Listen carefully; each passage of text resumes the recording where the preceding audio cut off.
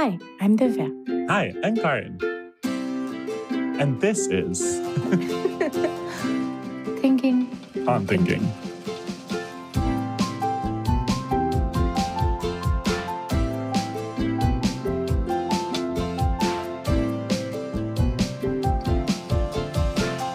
Welcome to this episode of Thinking on Thinking. Today, Karan and I talk about our conversations with Sam and Meghna, especially around success, rituals, and we brought back our favorite topic, identity. We hope you enjoy. You know, one interesting thing I realized, the 3 interviews I've done for this season, I have talked to all the friends that I've made in 2023. Like Aditi, I met in February. Same with Computational Mama, who I also met in February. And then Meghna, I met some point in July or August, I want to say. Oh, that's so funny. But you must have met other people during 2023 also, no? I've made some like really cool other friends as well. But just these ones were all from 2023. Yeah. Yeah, that's cute. Yeah, I was like, did I just sneakily do the podcast so that I could talk to them? And then I was thinking, like, all of the people that you actually talk to are your friends for quite some time, right? Yeah. I mean, yeah, I would say all since I moved to India, because even Fran and I met really, actually once Gaurav started his Fulbright, so that was in 2019. And then Mansi and I met, I think, in 2018. And Sam and I think met in 2019 as well. So yeah, I guess like all these people from like just before the pandemic. It seems like a lifetime ago now, but... Yeah. You know what was my favorite thing about your conversation with Sam? The whole conversation, I was just like, oh my God, she's so brilliant. Wow, she answered it so smartly. Oh my God, I love what she said here. And like just the questions that you were asking her as well, like the follow-ups and everything that you asked her also made me think that, ooh, this was a good question to ask. Like even if you guys went on tangents here and there, I think when you do something for a long time, you develop an intuitive sense of it. And that's what it felt like, that you had developed an intuitive sense of, oh, what should I ask this person? How should I talk to them? Well, with Sam, it's also, she's just so interesting, right? There's so many interesting stories. Everything leads to something when she's telling a story, right? There's always these kind of hooks that you can ask more to. I think it is the mark of a talented storyteller, right? She gives you so many different things to engage with in the way that she tells the story, depending on no matter what kind of listener you are. It's also interesting, like she has a lot of context set up for meta narrative as well. So she's telling you a story, but then she also leaves spaces to ask about features of the story, if I were to say, right? Like that's why I feel like your conversation went into the ideas of success and everything else, right? Because like while she's telling you stories about success, she's also dropping hints on how she thinks and feels about success, right? So not just like what is successful in the content, but also like her emotions about the concept of success itself. And then like a lot of conversation just managed to be about that. So like it's almost like that meta content kind of a thing that you can do, which is the most fun conversation to have if you like thinking about thinking. It's interesting because I felt like I definitely had an agenda, right? I was trying to push her into some discussion about identity because I really wanted to just see where she kind of had thoughts, especially because I felt like I'd managed to get kind of interesting thoughts from Mansi and from Fran. But it was interesting to kind of feel like, you know, her kind of questions of identity were not so much there, right? Exactly as you're saying, her kind of questions were around success and what does it mean to be successful? And I think when you've experienced success kind of so early in life, how do you kind of go from there? And then how do you kind of figure out like what drives you? And then what kind of person, like, will you always be this person who like wrote a book when they were 11? Or like, how do you find identities beyond that? And maybe one of the ways is just that stops being as much of a concern, right? As she kind of talks about, it's like there's different parts of you and you feed different parts of you with different ways. And it's not so much like an overarching identity. As I kind of understood her, she was kind of almost indicating that in her belief, it's like, that's almost a naive exercise, right? That you will always be a multifaceted person. And kind of figuring out how do you feel successful or feel like you're being the person you want to be is more the challenge, and less kind of hiding behind saying, yes, this is my kind of clear identity that tells me what I need to do in every circumstance.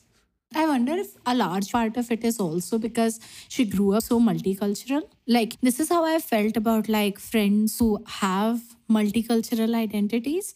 Either they fragment in a way that like it feels like a shattering of identity, or they fragment in a way that it feels like they are multifaceted.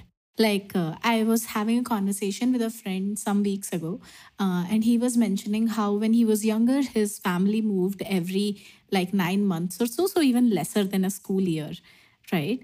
And he was like, I grew up without having friends, without really connecting with my peers at all. And like, there is some sense of that alienation that still persists.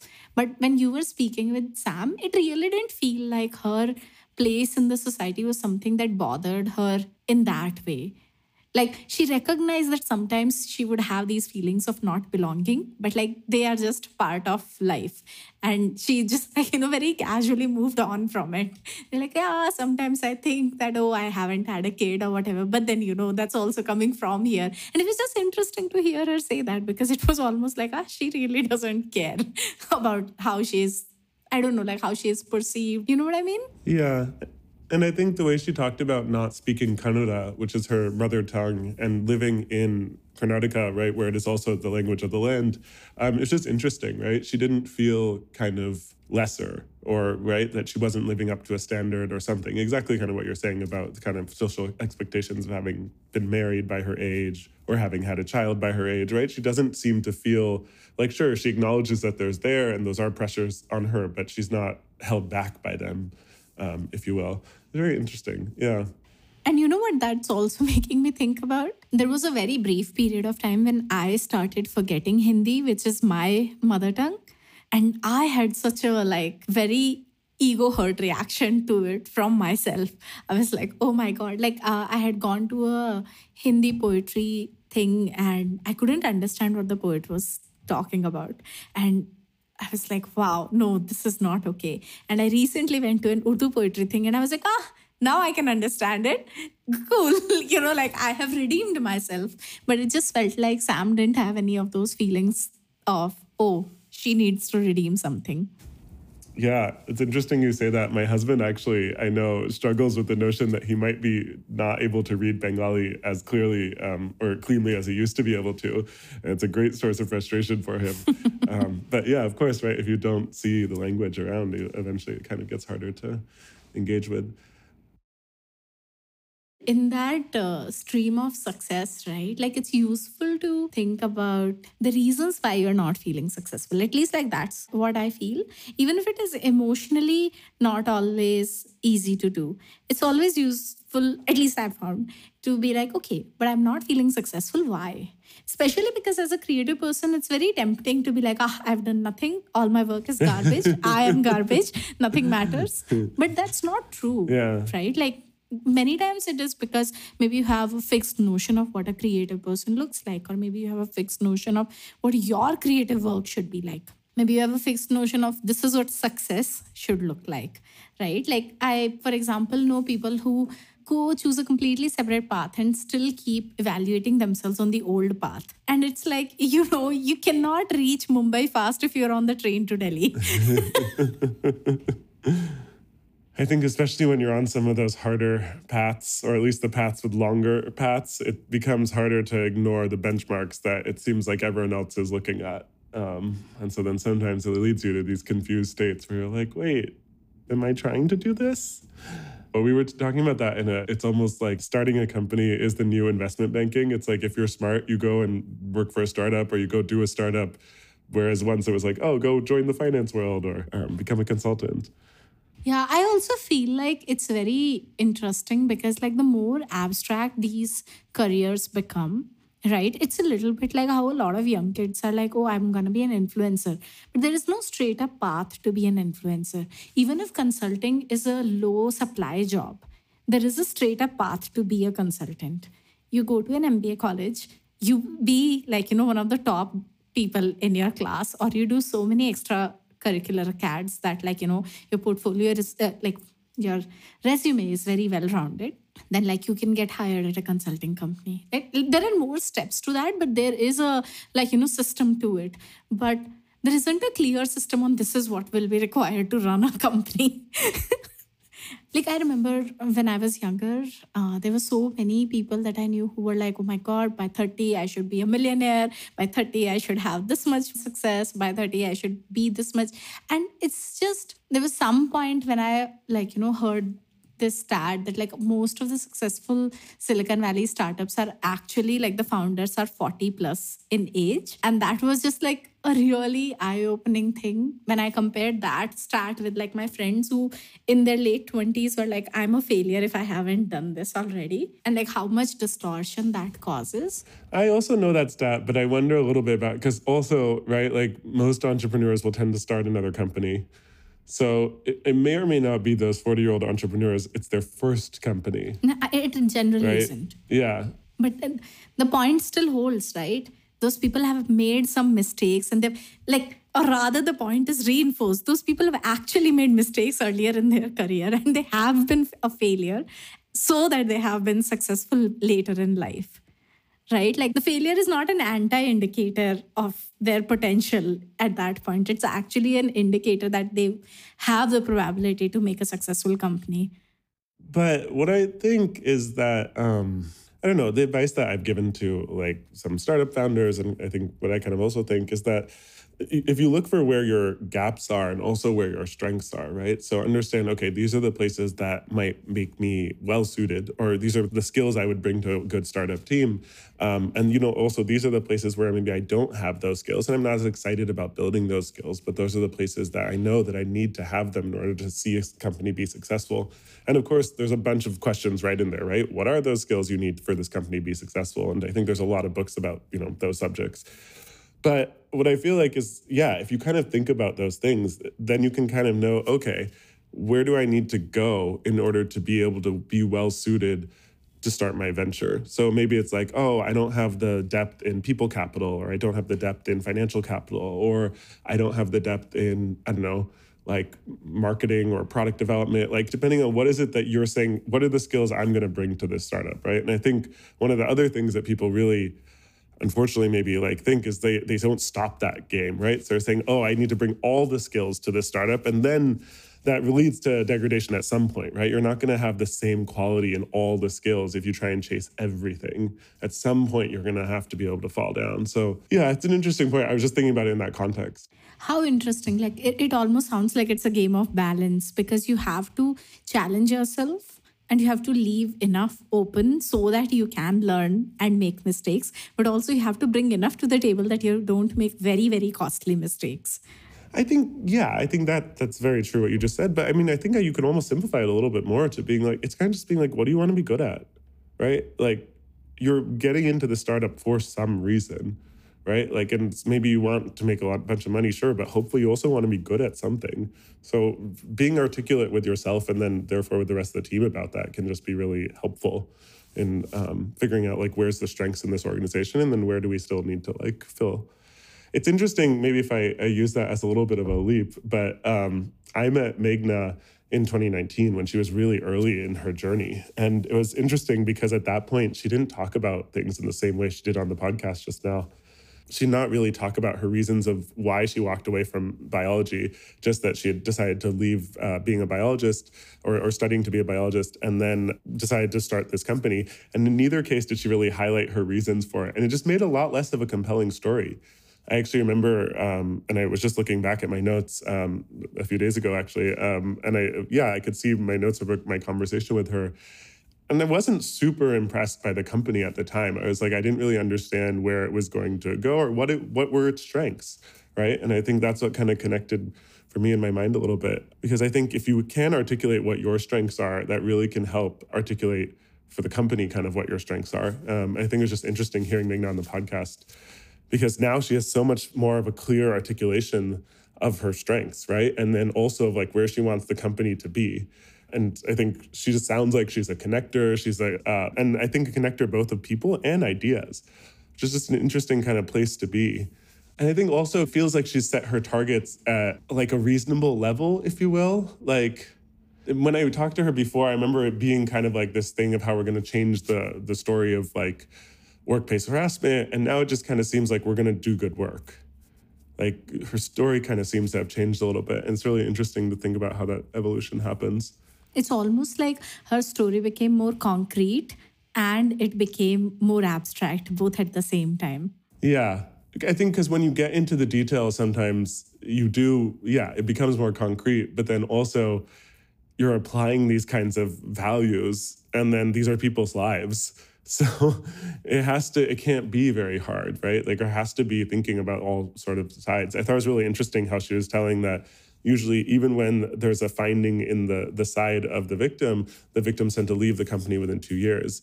And then her whole point about how retaliation will happen slowly and over time and in ways that you can't really pinpoint back to the moment that caused it. It's just, yeah, it's difficult. It was really interesting just to talk to her about it because it really was very clear that she's values driven in the work that she does and in the life that she leads. Like, in some ways, I also found it quite inspiring because, okay, so I haven't really, unless you say the domain overall as like, sticking to something, I haven't really stuck to things for too long in my life. But it was just interesting to see how she just grew with the company. It was very visible that in the way she was talking about it and in the way she understood herself, like her work has helped her understand herself better. And like, oh, these are the points of alignment that I have. And like, yeah, okay, these are the challenges that are there if you are a solo founder. And then these are the benefits of the way I'm running the thing. And even other conversations that we have had besides the podcast also. It's just always very clear that this is somebody who is very values driven. While like a lot of people that I have talked to, like who do startups, sometimes they are business driven, sometimes they are very strengths driven. They're like, oh, these are the kind of like things that I can bring to the table, so I'm gonna do it. But it was just interesting to talk to her and her being like, this is the world that I want to live in, so I'm just gonna put effort to do it. I think that's different than everyone else we've talked to on this season, because I feel like most of our guests have been driving after some success, right? It may have different forms, but there's something that they're kind of like going after. And it's not so much about saying we're doing, the right thing, the good thing every day. And that's kind of, the routine is the success in itself almost. Yeah, what a unique perspective on life, right? Yeah. Now that I think back about Sam's conversation, it feels like Sam is also leading somewhere there, but she's not at that conclusion yet. And in Sam's case, it's different because it's like, oh, early life, superstar success. What do you do then? Yeah, I don't know. I mean, Sam and I got into this interesting side conversation for a bit, which I can't remember if it made it to the final cut, but about whether in order to be an artist, you need to have a sense of identities. And, being able to believe in this notion of identities is kind of a constituent part of having artistic output. And I wonder a little bit about this notion in relation to that, because I guess maybe it's the thing that you're actually kind of often telling me, right? That building kind of the routines of just kind of steadily producing work is really kind of the hardest part. But also once you're there, that is kind of the key to being productive and prolific as an artist, which would kind of point to an attitude similar to more what Meghna is saying. Yeah, actually, a friend of mine recently asked me if I feel accomplishment, like as a feeling, if I feel accomplishment. And it was interesting because I was like, logically, I can see things that would be counted as accomplishments. And I can say that they are accomplishments, but I don't know if I feel accomplishment. But at the same time, the joy of process is real. Like if I'm making things, like if I'm, like taking my pencil and putting a mark on the paper, I can actually feel the joy and delight in that. Like, what I'm feeling from what you're saying is that like probably Meghna has gotten to the point where that just feels like a day-to-day process of like running her business. I'm sure she would disagree because yesterday she made a very sad post about how frustrating being an entrepreneur is on Twitter. So I was like, okay, maybe that's not every day. I don't know. I mean, I wonder then if it gets hard on the days that don't go as well, right? When your measure of success is like, did today go well? I don't know. It's an interesting place to be. I also thought it was really interesting that conversation you guys had towards the end about or I guess it was kind of in the middle, but about rituals and the kind of difference between systems and rituals. It was just really interesting how she talked about basically like, I would almost call it like a carryover sense of joy, right? Where she would try and build her rituals by using something that she knew she found joy in, and then adding that to the thing that she wanted to create joy in. It was just an interesting notion. I never thought about that as a way to make something fun. Yeah, actually, I had forgotten. Thanks for bringing that up. How do you think/feel about rituals? Oh. Like in your life? I mean, I don't know how many rituals I really have. Okay, but like what are your emotional notions about rituals? They feel inaccessible.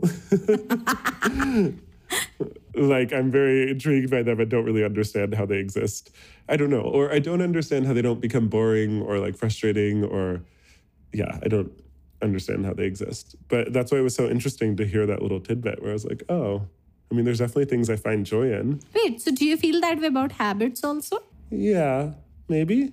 How do you feel about like us having, us talking to each other with quite a regular frequency? And then that's also almost like, I don't know, do you want to call it a ritual, a habit, a system, whatever? It's astounding to me. Wait, is that the only consistent action in your day? That you're like, yeah, this is going to happen? Yeah. I mean, especially in the mornings of my days. Because I don't like always brush my teeth before we talk or like make the bed. I don't know. Sometimes I don't write my morning pages before we talk. Like do them at some point during the day, usually. I have not been making the bed lately, but I've been unwell. I don't know. I didn't grow up with an environment with like a lot of like schedules or like rituals. So I think maybe that is part of it. I don't know. Were you in a lot of like classes or sports or something growing up? Wouldn't that require some sort of like schedule? Yeah, but they were only for like a quarter or a season, right? So, and then you would have a different sport. Only thing once I started to swim consistently, I guess that was a thing. I don't know. I've never like had something that I missed it when I wasn't in my life, really. Like, oh, I do this thing every day. And if I haven't done it, I'm like, oh, I feel a gap. You know what is interesting? So last week, my artist day didn't go particularly well. I went to this manicurist and she didn't do a great job. And I was like, oh my God, it's my second time getting my nails done and what a bad job she has done. I don't like it. And I realized that I'm feeling a gap that I didn't do it last time. And that was very interesting. That it's like, it's not even a regular, like you can't call it a habit or a system, right? It is actually a ritual that I am doing. And I could feel the internal upset because of not doing it. Especially after the conversation with Meghna, it was extra interesting. That is really interesting. So you have kind of built it over time. I guess you've done it for weeks now. Yeah, maybe like 12, 13 weeks. For some reason in my mind, it's like, it needs to be very consistent, like at the same time of the day or something, the same day of the week to be a real ritual. Or like the same point in the moon cycle. I don't know. Okay, this is how I would think about it. You know how like sometimes you might look at somebody and you can be like, oh, this person really looks like that other person. And your friend would be like, no, they don't. They look completely different. Have you had that experience? Yes, absolutely.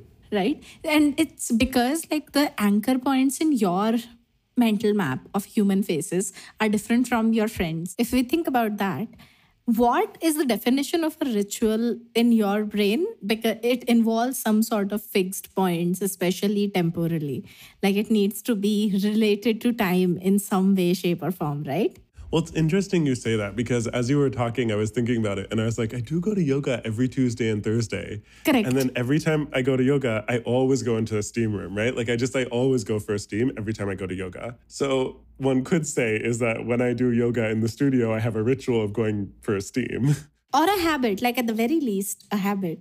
But it feels like if I didn't do it, it wouldn't be a big deal. Or maybe you're the kind of person who doesn't want to connect your identity with somebody who does have rituals and habits.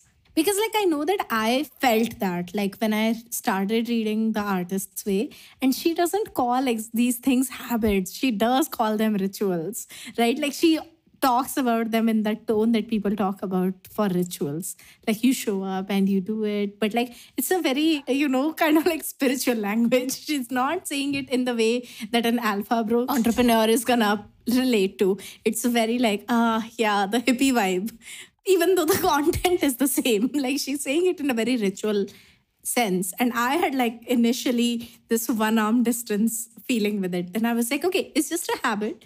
And you just get up and you do it for yourself every morning. But like, it's just a habit. So maybe you just don't like both of those things. You're like, I will not be time bound. Nobody shall define who controls my time, not even myself. I think it just feels like a really big deal.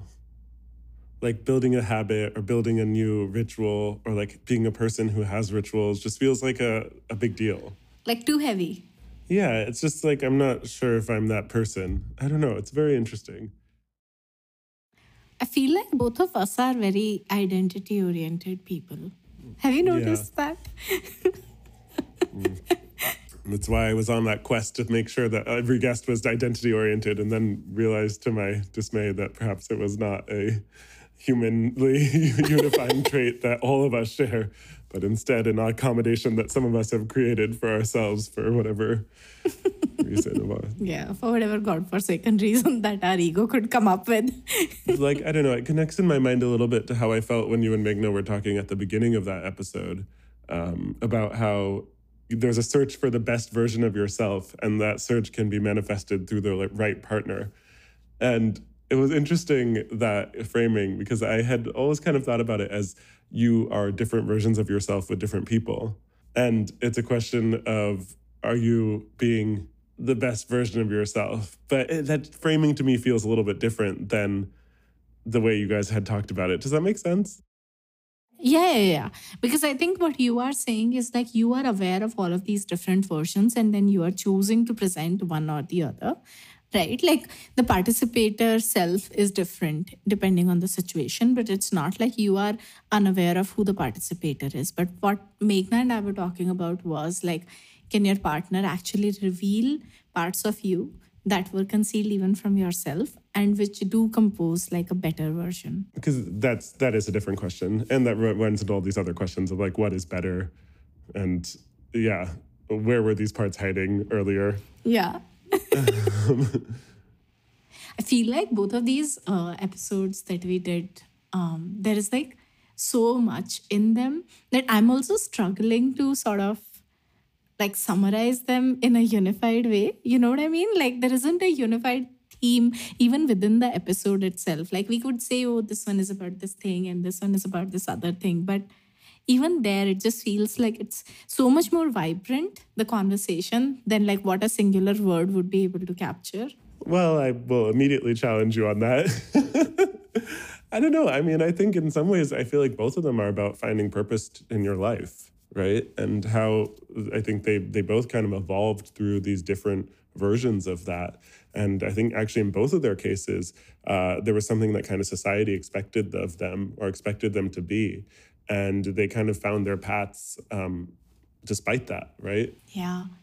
It's interesting. So for whatever, 30 episodes, we talked to each other and we just sort of like explored certain things. And even though we have just had like 6 interviews, I feel like my thinking has evolved so much with like these other people. Not that like talking between the two of us didn't evolve my thinking, but it's interesting the amount of breadth that like a single individual can cover when you are interacting with like a wider variety. Yeah, I think we've also gotten a little bit better at almost uncovering breadth through depth, right? Whereas I think in our earlier podcast episodes, we had a tendency to really cover a lot of topics, but not cover them as deeply. And I think now we actually tend to discuss less, if you will, discrete topics, but discuss them in ways that are just more illustrative of larger circumstances, right? And more applicable for how people would think or where they would apply them, even outside of that particular way that we're discussing it in that moment. So I agree with you, but I think we've also progressed perhaps a little bit, but perhaps the progression has been because we're now interacting with other people, right? And there's only so much that you can kind of grow when your feedback person is always the same. No, I mean, your point is also correct. Like a lot of it might just be practice, that like we have practice with each other and like finding our voice and what topics interest us. So now when we are talking with external influences, we can actually navigate situations in a particular fashion. I mean, I guess we have a habit of a podcast. It's an interesting notion. What does it make it? Shouldn't it be easier when it's a habit or something like, or you're supposed to miss it when it's not a habit? What is this? I think if I remember correctly, like habits don't use dopamine, but habits use the same circuitry that opiates use in your brain. Like opiates do it at a much more like, amplified level, but the neural circuitry is similar. So like it's the same thing. You won't feel reward if you're brushing your teeth like, every day. But if you don't do it, you would feel like, oh shit, I have not done something. Between habits and rituals and systems, a lot of it is also language. And what I would say is like cognitive constructs are different. So how you feel about them and how you think about them are different. I don't know how much neurologically would be different. I would definitely say that for me, it's difficult to kind of muster the momentum or maybe enthusiasm to change state, right? Like maybe if I'm going to a place or whatever it is, right?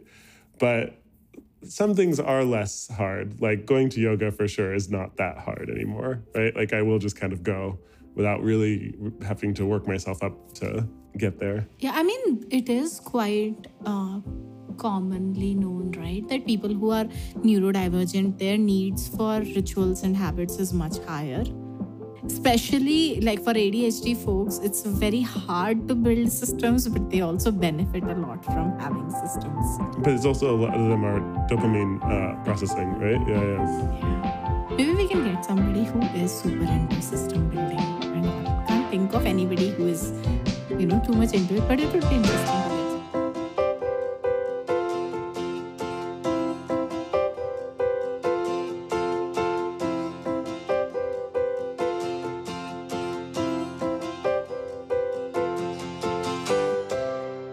Thank you for listening to this episode of Thinking on Thinking. The theme music is by BTRPT Music and the editing is by Beatnik.